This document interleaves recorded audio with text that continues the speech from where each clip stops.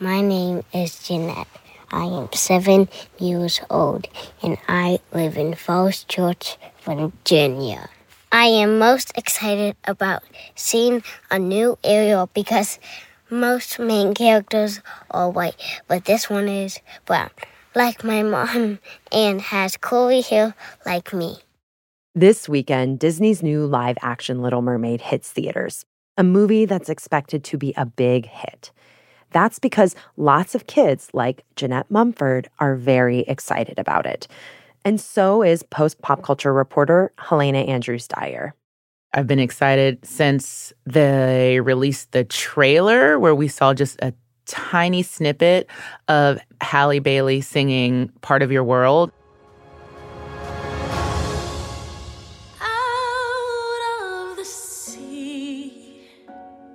And everyone lost their mind over like one note, right?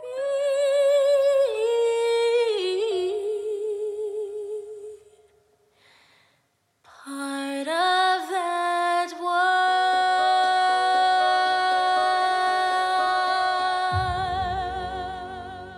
I was able to see the film last week. Now I'm excited to see what my two little ones think.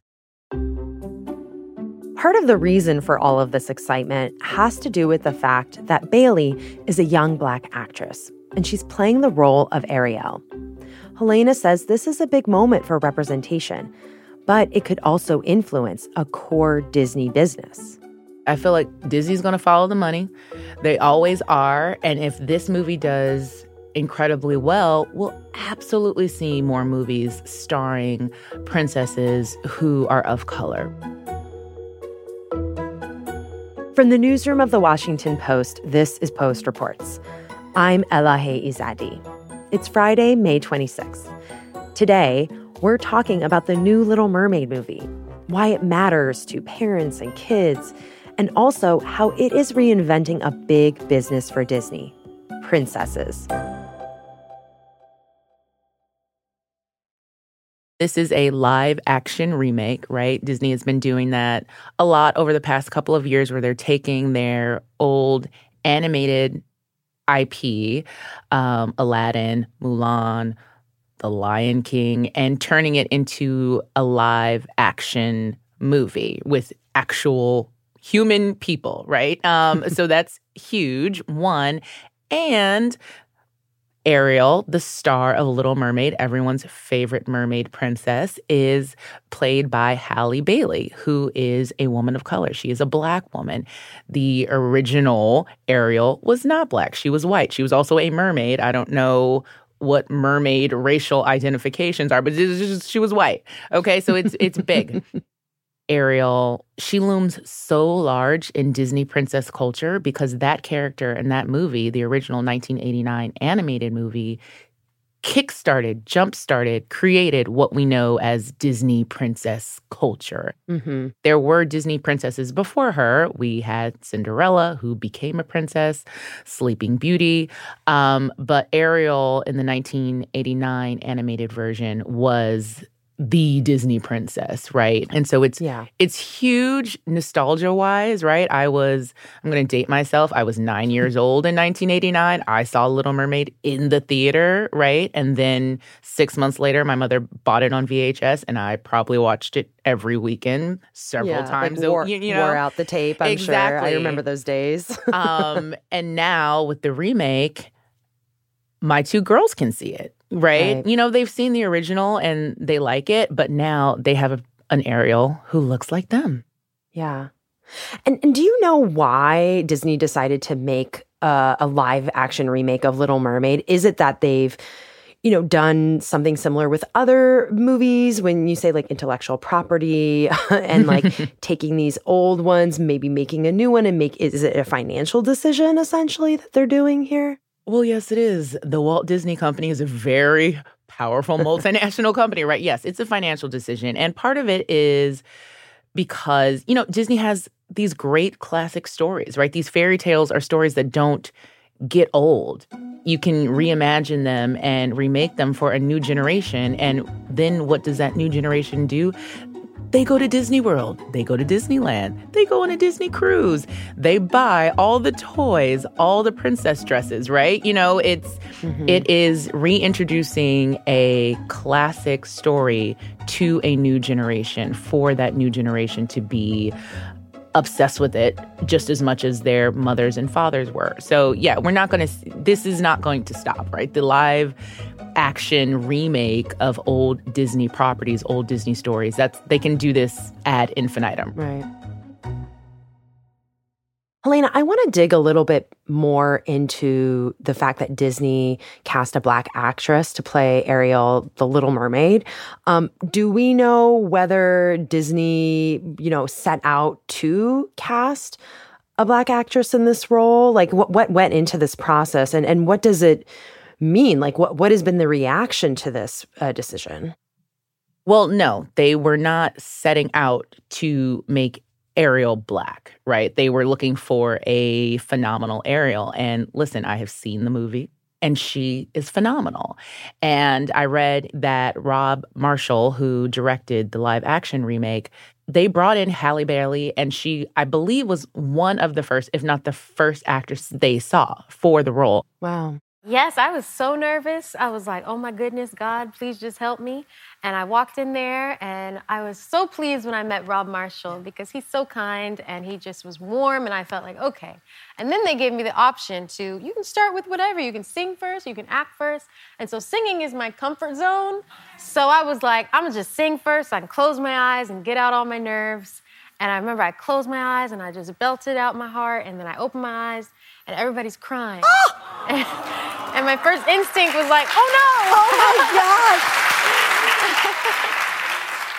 And just nobody could top her. It was just, Right. It was very much clear, according to reports that I've read, that she was who they were looking for. Ariel as a character has this innocence to her. She's a young girl who, the story is, obviously, she is a mermaid. She lives under the sea.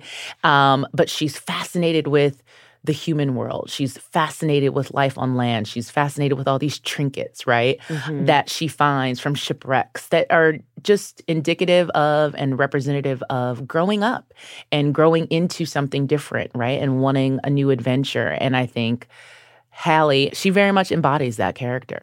Yeah, and it's also like an example of this idea of maybe this is still quite prevalent in Hollywood when directors set out to cast a role, they have in mind a specific type of person and demographic, and then that can shut out a lot of really talented people who deserve to be in that role and could actually bring it to life in a way that no one else could. So this sort of sounds a little bit like that.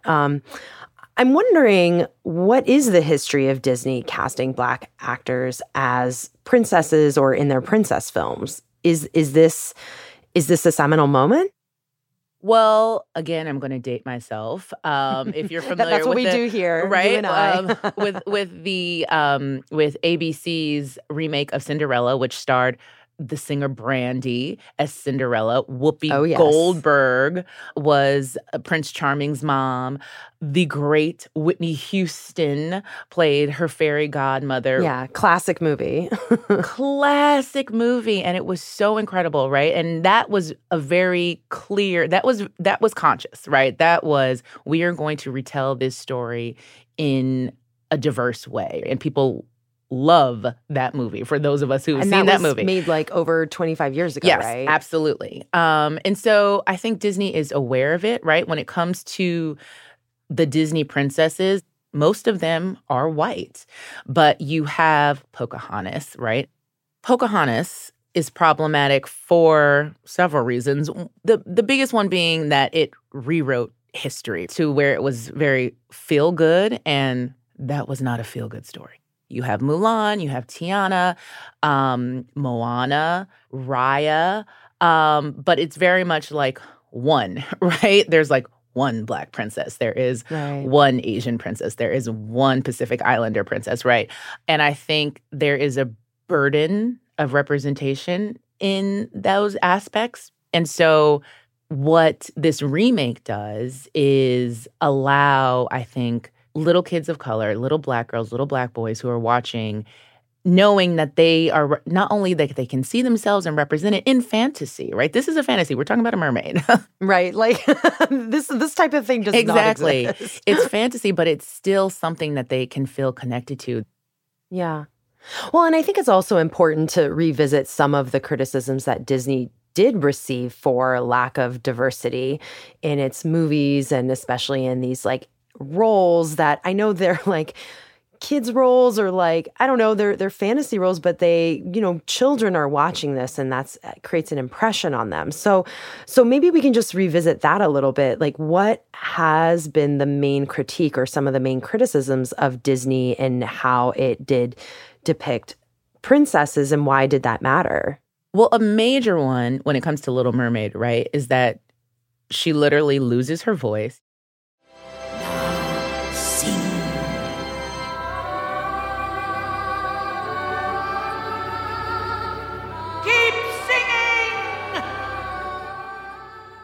Spoiler alert, Ursula takes her voice, she loses her voice, and she has to change her body, right? In order to enter this new world, order to then...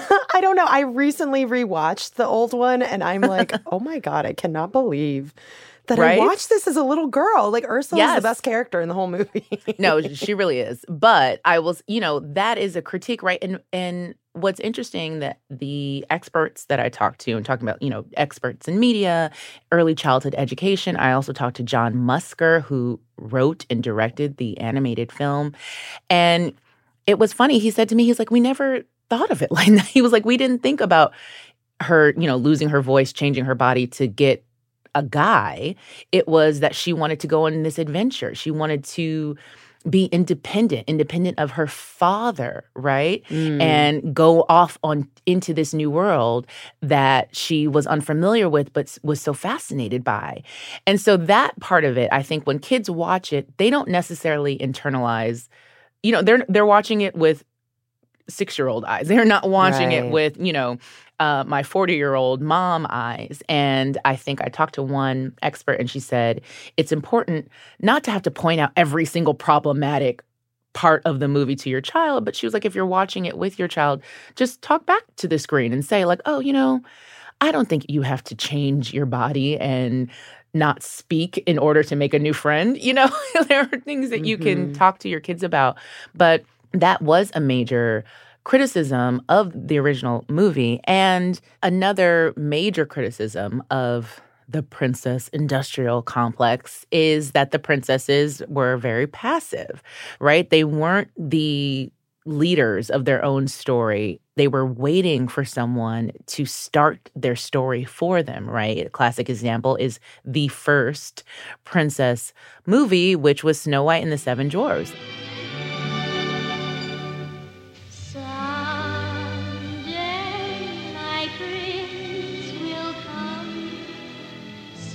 And the big song in that movie was Someday My Prince Will Come, right? Someone just wishing and hoping that someone's going to show up to save them.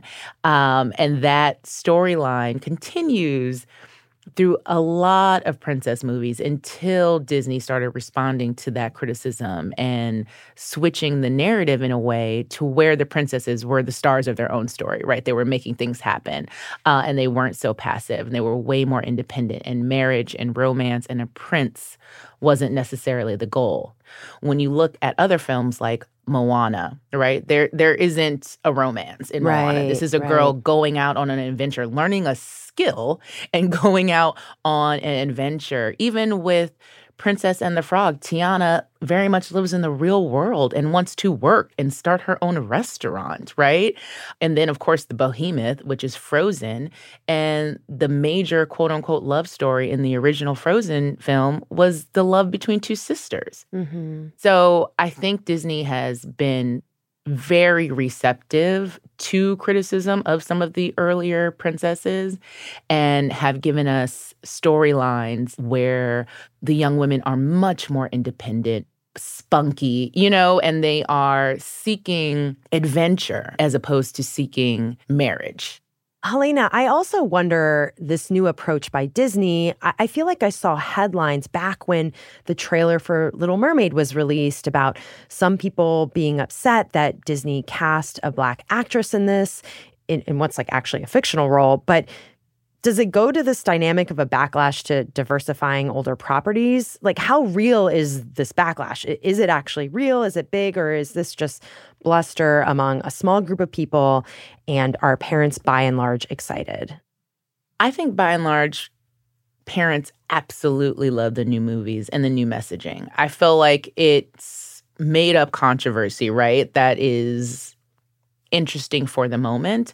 But the idea that folks were up in arms that Halle Bailey would be cast as a fantastical character who doesn't exist in the real world, I don't think that's happening. No one's going to be picketing outside of the Little Mermaid premiere. And if anything, there's been such a celebration of the fact that little brown girls, little Black girls can now see themselves in this character. And little Black girls forever have had to watch white princesses traipse down the red carpet and not feel as if it spoke to them. So I feel like that's why we've seen these premieres with so many little Black girls on them, because that is part of their excitement. And it proves that, you know, even if you have a character like The Little Mermaid, like Ariel, and she is a Black girl, everyone can still be excited about that universal story. But Black girls especially can get excited about it. After the break, we dig into the Disney princess industry and why Ariel is so central to it. We'll be right back.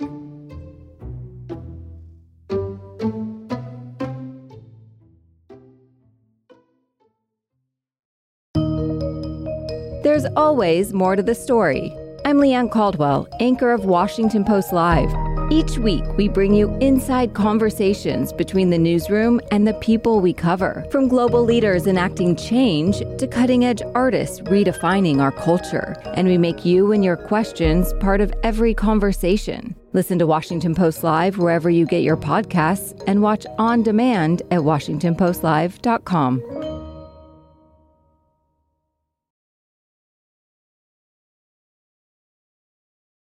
Helena, I want you to tell me a little bit more about this idea of the Disney princess industry, or like the Disney princess industrial complex. Yes, because it is absolutely I'm an industrial I'm around complex. your age, and I don't know about you, but I feel like I grew up like swimming in the sea of all of these movies. Like I watched Beauty and the Beast, I don't know how many times, Little Mermaid, I don't know how many times. What is the Disney princess industry, and when did it start? What's really fascinating is that Disney didn't have this sort of like grand scheme in mind to create the princess industrial complex as we know it today, right? In fact, which is really funny, when it came to Little Mermaid, Jeffrey Katzenberg, who was the chairman of Walt Disney Studios at the time and was tasked with sort of reviving the animation unit, which had been struggling, he told John Musker, who was the writer and director of The Little Mermaid, oh, don't expect this movie to do too great. And John told me this, and he was like, well, why? And he was like, well, you know, it's a girl movie. Girl movies don't do that great. What? That's amazing. Right? You're like, are you serious? And so Little Mermaid exploded. It made $200 million global box office, right? VHS did even better. It wasn't immediately after Little Mermaid. It still took a minute for Disney to get it. And the story goes that there was a Disney CEO who went to go see Disney on Ice and saw that little girls were showing up to those performances with homemade princess gowns on. And the CEO was like, oh, I'm sorry, what? Like, this is something that we should be selling. This is something that we should be marketing. This is a whole other part of the business. And so I think around 2000, you know, Mermaid came out in 1989. So it was almost like a decade later when Disney was like, oh, wait. Like, this is a thing.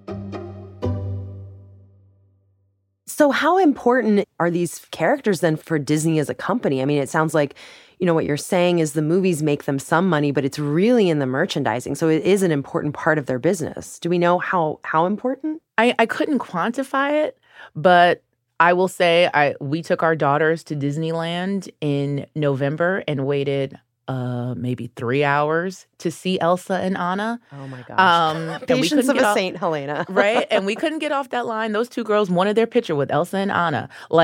And when you walk into the parks, right?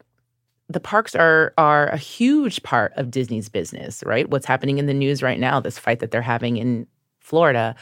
And a huge part of the parks are the princesses, right? You've got Mickey, you've got Minnie, you've got the Marvel universe, you've got Cars. You have so many different worlds within Disney, right? And the princesses are huge and they're anchoring. I'm wondering, with this new version of Little Mermaid, could this also open up the doors for more princess movie redos to include women of color, or just having more original movies with different kinds of actors, and not even just trying to remake things, but make things from the jump with a different image as the princess? Absolutely. I feel like Disney's going to follow the money. They always are. And if this movie does incredibly well, we'll absolutely see more movies starring princesses who are of color, right? And who might look differently. I found it really interesting that Hallie has locks usually, right? And that's what Ariel has. It was revolutionary for Ariel to have red hair in the animated feature in 1989. Because why would she have red hair, right? Princess has blonde hair. So just having her had red hair was so revolutionary. And people that I talked to, the first Ariel doll that they released did not have fully red hair because Disney product team didn't think anyone would buy a red-haired doll. Wow. So the original dolls, you might be able to find them on eBay, were kind of like strawberry blondish. They're like, blonde, make it fiery. And nobody wanted it because they were like, this is not the girl from the movie. And of course, then they released the one with the bright red hair and it did gangbusters. So as soon as they do something and the market tells them, yes, we want more of this, we will get more of it, right? Even in this new remake, apparently they rewrote, and it's something I didn't notice until someone told me after we had watched the movie. No spoilers, please, Helena. No spoilers. But I will say that they tweaked, and anyone who watches, sort of pay attention to this. They tweak some of the lines from Kiss the Girl and from Poor Unfortunate Souls. Because if you think about it, Kiss the Girl, not the most consent-positive song out there, right? And in Poor Unfortunate Souls, Ursula's big number, she talks about, men not liking chatty women. Come on, they're not all that impressed with conversation. True gentlemen avoid it when they can. But they dote and swoon and fawn on a lady who's withdrawn. It's she who holds her tongue who gets a man. Come on, you poor unfortunate. She's saying this because she's trying to trick Ariel. But, some of that was tweaked a little bit because Disney realized that didn't age too well. Yeah, and I know we've talked a bit about here how Disney's following the money, and that there are also, this is not just like a moral stand that Disney is making, but I do think it is important to just step back and you talk about it yourself and the impact of even watching the trailer on your daughters. Why does it matter that these fictional, fantastical characters are being played by actresses who are not just only white and blonde, and that there is a Black Little Mermaid? Why does this matter? I think the biggest impact it has in terms of representation is, the princesses, they represent a beauty ideal, right? For better or worse. They also represent now the new princesses, this idea of heroinism and, independence and, spunk in a way that those are messages you want every little girl to feel like they're being spoken to. And when they can't see themselves on screen, or they only see women who look like them in sort of ancillary roles, then perhaps I think then that message isn't for them, right? They can't be the main character. They can't be the girl that everyone aspires to be. And that is huge messaging, right? Even if they don't know it, a 4-year-old doesn't know, like, oh, I'm internalizing this message that I can't be the main character. We know that it's possible. And so just to see yourself, right, is huge. I think the benefits of it, the advantages of it on self-esteem, they can't be understated. It's really, really impactful. Well, Helena, thank you so much for your time. Maybe I'll be at the theater with you and your kids.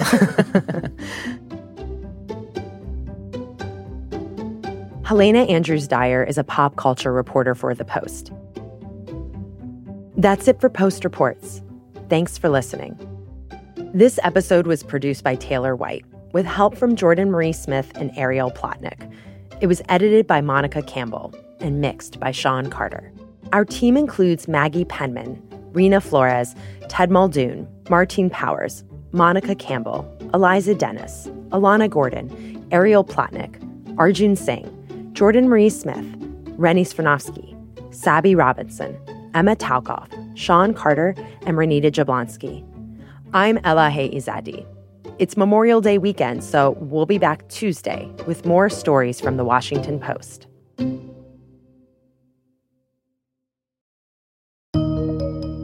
There's always more to the story. I'm Leanne Caldwell, anchor of Washington Post Live. Each week, we bring you inside conversations between the newsroom and the people we cover. From global leaders enacting change to cutting-edge artists redefining our culture. And we make you and your questions part of every conversation. Listen to Washington Post Live wherever you get your podcasts and watch on demand at WashingtonPostLive.com.